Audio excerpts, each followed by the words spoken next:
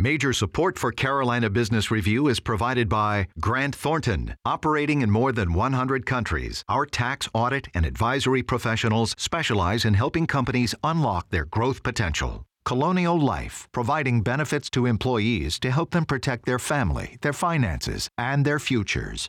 And Sunoco, a global manufacturer of consumer and industrial packaging products and provider of packaging services with more than 300 operations in 35 countries.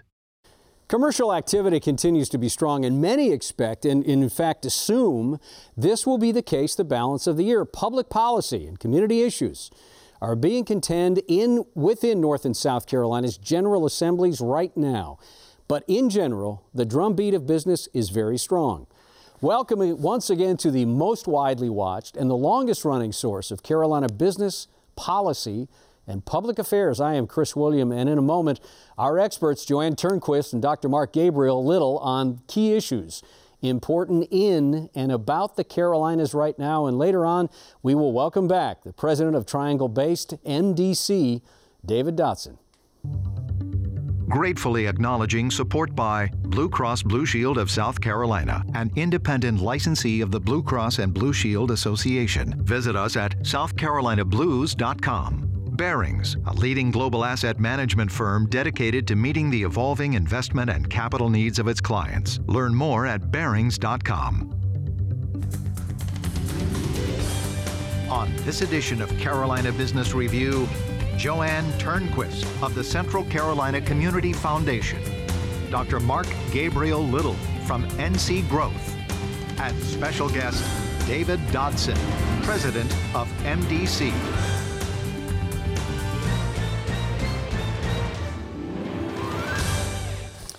Hello, welcome again. Happy spring, happy weekend. Glad to have you both here. Joanne, welcome back. Mark, good to have you here. Thank you. You know, this is a hard one to miss, and it seemed to take off like a Saturn V booster rocket, and it's died down quite a bit. I'm talking about the admissions and the recruiting scandal at some of the universities, and the Carolinas are not immune to it. Wake Forest got caught in this. And Joanne, I don't want to ask you specifically about is it wrong, is it right, who is wrong, who is right, but does that debate about affluent families that are buying their way into schools in less than honorable ways, does this rip the Band-Aid off of a problem around just getting into four-year universities and being fair and level playing field, et cetera, et cetera?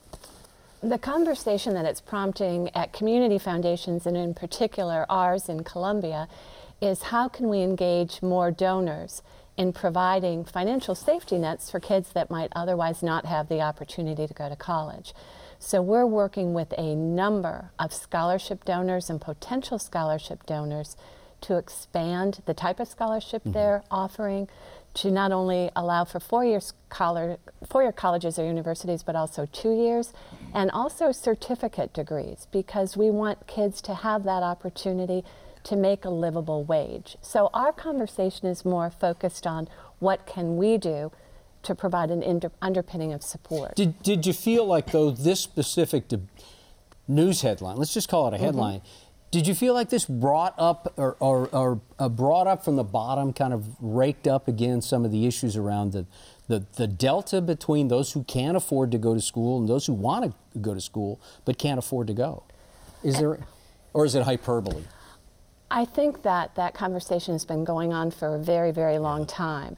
And that, again, is why so many of our donors who are providing scholarships are doing need-based, financial need-based, in addition to academic-based. Financial need is critical. Mark, same question. Do you think this renews the debate around the cost of college, those who get in, those who don't get in? I think it does. And I think there's the particular issues of these particular schools and illegal activity happening. But I think you're right. It does allow us to talk about these broader questions. And one of the ones that I think is kind of overlooked a lot, but is really important, isn't just the price of the school itself, tuition, but all the rest. So housing and basically being able to go to school full time. Everyone can't do that. And so I think those are some of those much more important issues that affect a much broader range of people than a small number of elite schools. I guess I'll also throw in there that I think that there's a small number of schools that suck up all of the conversation. Some of the schools that were named in the scandal, schools that have big sports programs. Sure. But the number of schools that are out there, whether they're 4-year or 2-year schools, that are very affordable in terms of tuition, there's plenty, right? And actually some of them having issues with enrollment. They can't get enough folks. And as you may know, North Carolina in particular has just named some campuses in the UNC system to have very affordable tuitions for folks now. So hopefully this conversation will allow us to talk about the other avenues that are actually out there for people to get really good education, sometimes paid for, and that has a really good job waiting for them on the other end of it. So Joanne, back to the same, so Mark kind of alluded back to something that you said about the idea of that, but there are programs, and this is what's working, and this is what's affordable, and these are good programs, by the way, and I'm paraphrasing, but why do you think those haven't seen the light of day as much as you had hoped, or many had hoped that they would? Again, I think to the point that Mark made, the schools that you hear about are the famous schools, the big sports schools, etc. So when we go out and we're recruiting kids to apply for scholarships, we often talk about online learning that's now available throughout the South Carolina system. We talk about the smaller schools. We talk about certificate programs that can help kids pay for school while they're in school. So a lot of it is just education, because the conversation does get swallowed by some of the larger institutions. So it's up to all of us to promote and lift up the opportunities that kids have at different types of institutions. The North and the South Carolina General Assemblies are in session. South Carolina is a short session. North Carolina will probably feel like it's going on all year. But nonetheless, job one for both bodies is education. It varies by the two states, but it's still education. Mark, do you feel like there's going to be some movement around education this year in a policy way that's meaningful? Hopefully. It's funny. So in my work, we work on the local level and the federal level, and we usually observe the state level and respond. But I think that there's definitely a lot of momentum. And over the past 4 years or so, there's been progressive changes made, increases in teachers, K through 12 teacher salaries and things like that. For higher education, it's a much more mixed bag. And I want to sort of tread lightly here. I work at UNC Chapel Hill, and I'm not speaking on behalf of the university. Right. But the relationship between the state legislature and the different campuses in the UNC system and the community colleges and funding is a complicated pie, and so we'll just kind of have to wait and see how things end up for us. Yeah, Joanne, same question. What do you think about the South Carolina General Assembly? Jay Lucas, Speaker Lucas, made it a point to say education was going to be job one, and it seems like they've got traction. Are you encouraged by it? I am encouraged, especially by the fact that teachers now are being recognized for the work that they do, and salaries will go up, because the entire conversation we're having about college is for naught if the kids can't graduate from 12th grade and they're not reading at grade level when they hit grade 4. So we really do need to focus on our future. That's the only way we're going to battle inequality throughout our state.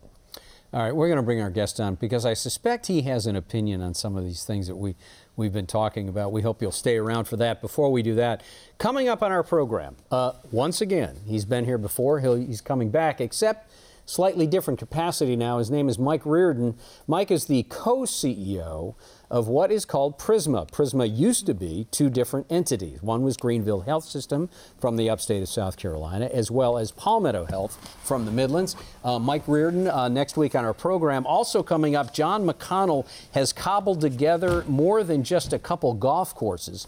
McConnell Golf has been very successful in a way to grow and congeal golf courses, control costs, and raise revenue. We're going to talk to John McConnell as well. Our guest now leads an academically robust and professional group of individuals that are more than just a clinical producer of thought, research, and analysis. In fact, their stated mission says, and I want to quote this to get this right, MDC helps organizations and communities close the gaps that separate people from opportunity. There's a lot of room for interpretation in that phrase, so why not go to the top? And we will right now. We welcome back to our dialogue MDC President David Dotson. David, welcome. Thank you so much. Happy to be here. David, unpack that comment for us. The mission of MDC is about opportunity and access. Well, we are fortunate in living in a time and in a place, the Carolinas, where there is overall a rising tide of economic opportunity. We also are hampered by the fact that not everybody is able to connect to that opportunity. So there is an important piece of work to create what we call the infrastructure of opportunity that connects people to opportunities to thrive. And when that happens, society benefits. We like to say at MDC, society benefits when everyone succeeds. We're very fortunate in having something at the end of the rainbow, a pot that people can tap into. We are not fortunate in that a lot of the systems that we count on to be those connective systems, you've been talking about education, primary, secondary, and post-secondary, but also transportation and housing. A lot of those systems don't work in unison, in alignment, to deliver people from a less than advantageous starting point to that point of opportunity. A successful society is a place where the pathways are transparent and unencumbered. So think about those two things. How can we in the Carolinas make the forward pathway to opportunity clear to everyone and make it unencumbered? And when we have that, we connect people with opportunity. So that's all we're trying to do in MDC. Well, it's simply stated, but it's a hard job. Mm-hmm. It is a hard job, and it requires working in partnership. We're talking about re-engineering systems of social and economic advancement. And those systems have many, many parts. So our work is inherently collaborative.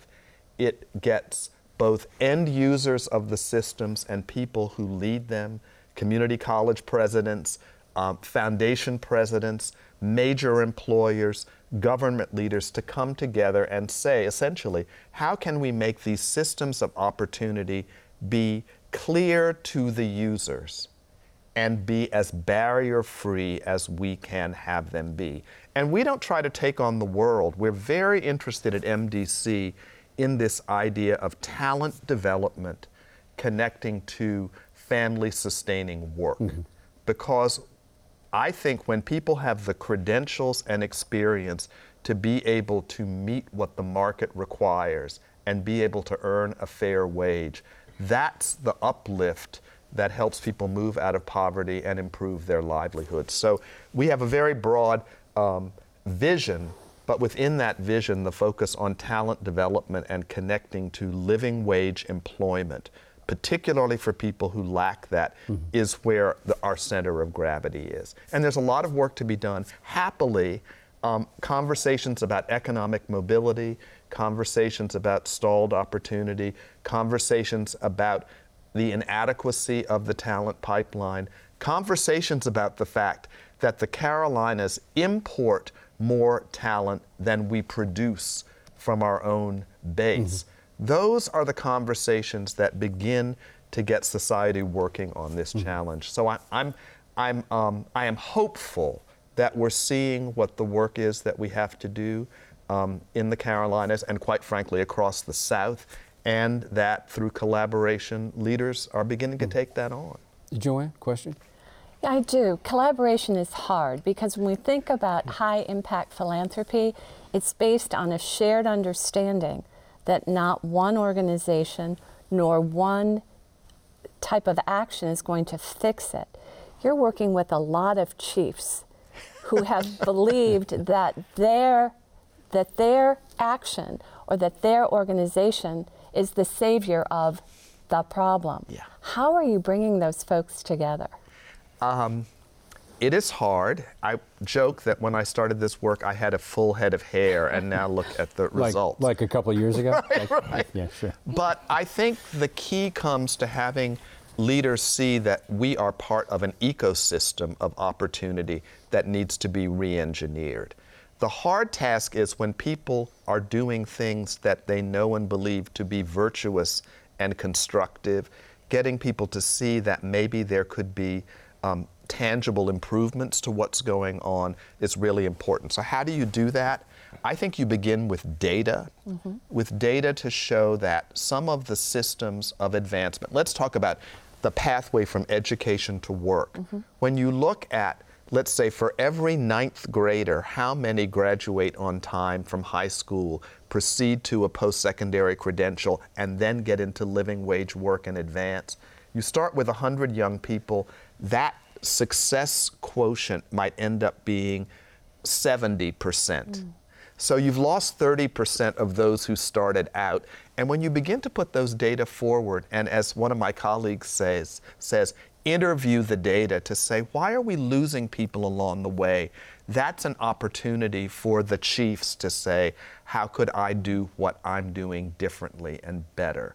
So I think data-based conversations to look at the systems that we have and look at how well people are moving through them or not are the beginning of a conversation that can lead to real collaboration. It's not easy, but it's within our capability to do it. And you run a community foundation, if I can just say, among the most trusted institutions in our communities, because you can create a safe space and a big table where people can look clinically at how a community performs and begin to re-engineer solutions. So I'm a big fan of community foundations. Thank you. Mark? So in a lot of the work that we do in rural North Carolina, kind of on the flip side of that, so working with manufacturers, other business owners who can't find the folks they need to get their business going. So can you talk a little bit, maybe with a little more detail on what's missing there, kind of workforce development, right? So any work that any examples of really successful workforce development or things that a lot of people are doing wrong? Anything in that space that you can speak to? So rural and smaller communities where there is not a great deal of economic demand or vitality, that's probably our hardest environment to have this kind of virtuous talent development, living wage work continuum come forward.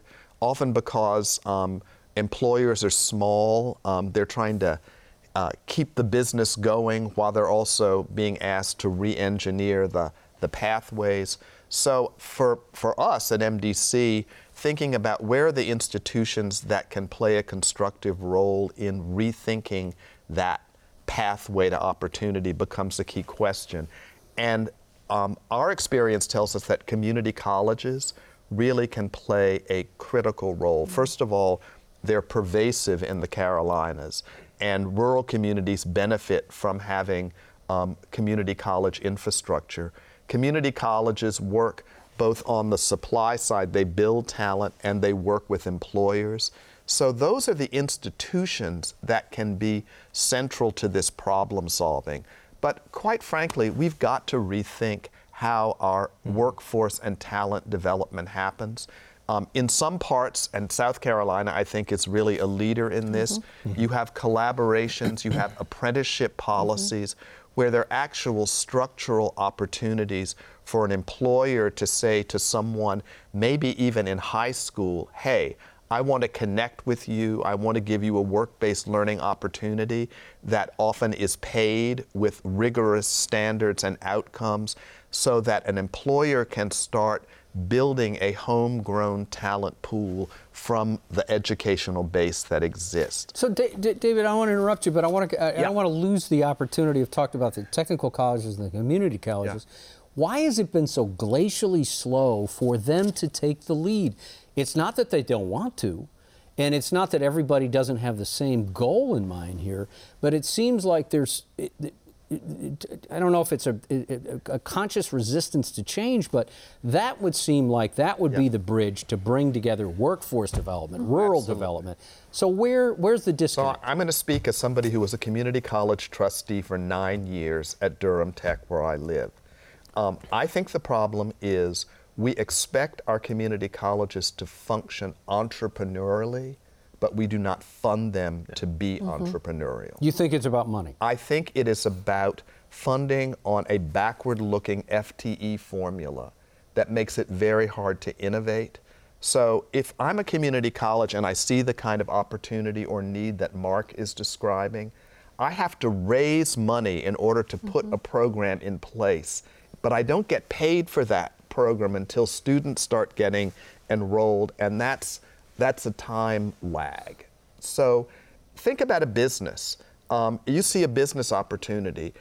Would you be able to wait 2 years in order to realize that opportunity and have funding flow? This is very hard. That would be a mortal wound for business. It's a mortal wound. And back to the issue of where does the social venture capital come from to catalyze innovation in a critical institution like a community college? It comes from enlightened corporate investment, and it comes from philanthropy. Frankly, you started the conversation talking about opportunities for our legislators to think about issues. We really have to think about how we fund our community colleges to be the entrepreneurial agents that are required for business vitality and for economic opportunity. And foundations are taking more and more of a role in that, even community foundations that generally are much broader in the types of funding that they do. We have the South Carolina Technical College Foundation is housed with us. Wow. And one of the things we talk to them about is how can they also weave a tight network amongst all the colleges, because to David's point, each college within the South Carolina Technical College system is competing for funds. And so the foundation, the Technical College Foundation, is working to integrate all of the colleges, because in South Carolina, those colleges are deployed as part of business development teams. So is there a question for David?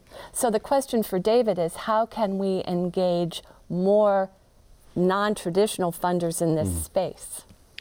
I think we have to frame the challenge and the opportunity so that people can see the importance that a community college plays to this talent development infrastructure and to the kind of building of opportunity pipelines that Mark was talking about. So we have to change the narrative. That's one of the things MDC tries to do, is do research that defines a problem and changes the narrative. You know, our community colleges started, 60 years ago, when governors realized we needed a new kind of educational infrastructure that stood between the public schools and the traditional four-year college. We need to recover that kind of thinking and say that kind of entrepreneurial infrastructure is needed more than ever. Name that issue and then put it before people, the generous philanthropists and the motivated private sector leaders who would realize and therefore invest in this. So we've got to change the conversation. We have about a minute left. Do you have a quick question? Yeah, a quick question. So you talk about changing the conversation and just tying it back to something you said earlier about the scandals around admissions. So in a lot of the communities that we work in, the conversations about these bigger schools and the opportunities that are at community colleges, technical schools aren't there. So can you talk a little bit about how we might change the conversation to kind of elevate these opportunities so they're not seen as second tier? Because I think that is another element that's really important in the conversation. Big. I think it is, it's helping people see the value in this alternative way of getting a post-secondary credential. We've got pieces. We have the early college high school that allow you to start getting college credit while you're in high school. We've got the opportunity for community colleges to say, this is the affordable first 2-year step toward a 4-year degree if you enter, do well, and transfer into a public university system. You've just saved the first 2 years of a 4-year credential, and you've positioned yourself if the data are correct, to probably have as good or better a chance of graduating on time from the four-year institution than if you started as a freshman. So we've got to have people see the pathway before they can walk the pathway. Mm-hmm. And I think this is a community conversation all of us have to be engaged in. We've got the innovative high schools in place in many counties, almost every county, sometimes more than one in a county. We have the community colleges. We have public four-year institutions that are among the best in the country. They just have to be connected, and particularly populations for whom post-secondary education is not in their life experience need to be able to see that pathway. We're out of time. Quickly, what does MDC stand for? MDC stood for Manpower Development Corporation. That's an artifact of the 60s. We don't say manpower anymore. It is wrong. But it basically means workforce and opportunity. Well said. David, thanks for being on the program. Sorry it took us about a decade to get you back here, but we're glad you did. Well, thank you so much. What a great conversation. Thank you. Mark, good to see you. Good to see you, Joanne, always nice to have you on the program. Thank you. Good to see you. Until next week, I'm Chris William. Hope your weekend is good. Good night. Thank you. Major funding for Carolina Business Review was provided by Barings, Grant Thornton, Colonial Life, Sunoco, Blue Cross Blue Shield of South Carolina, and by viewers like you. Thank you. Promotional consideration provided by Business North Carolina Magazine. For more information, visit carolinabusinessreview.org.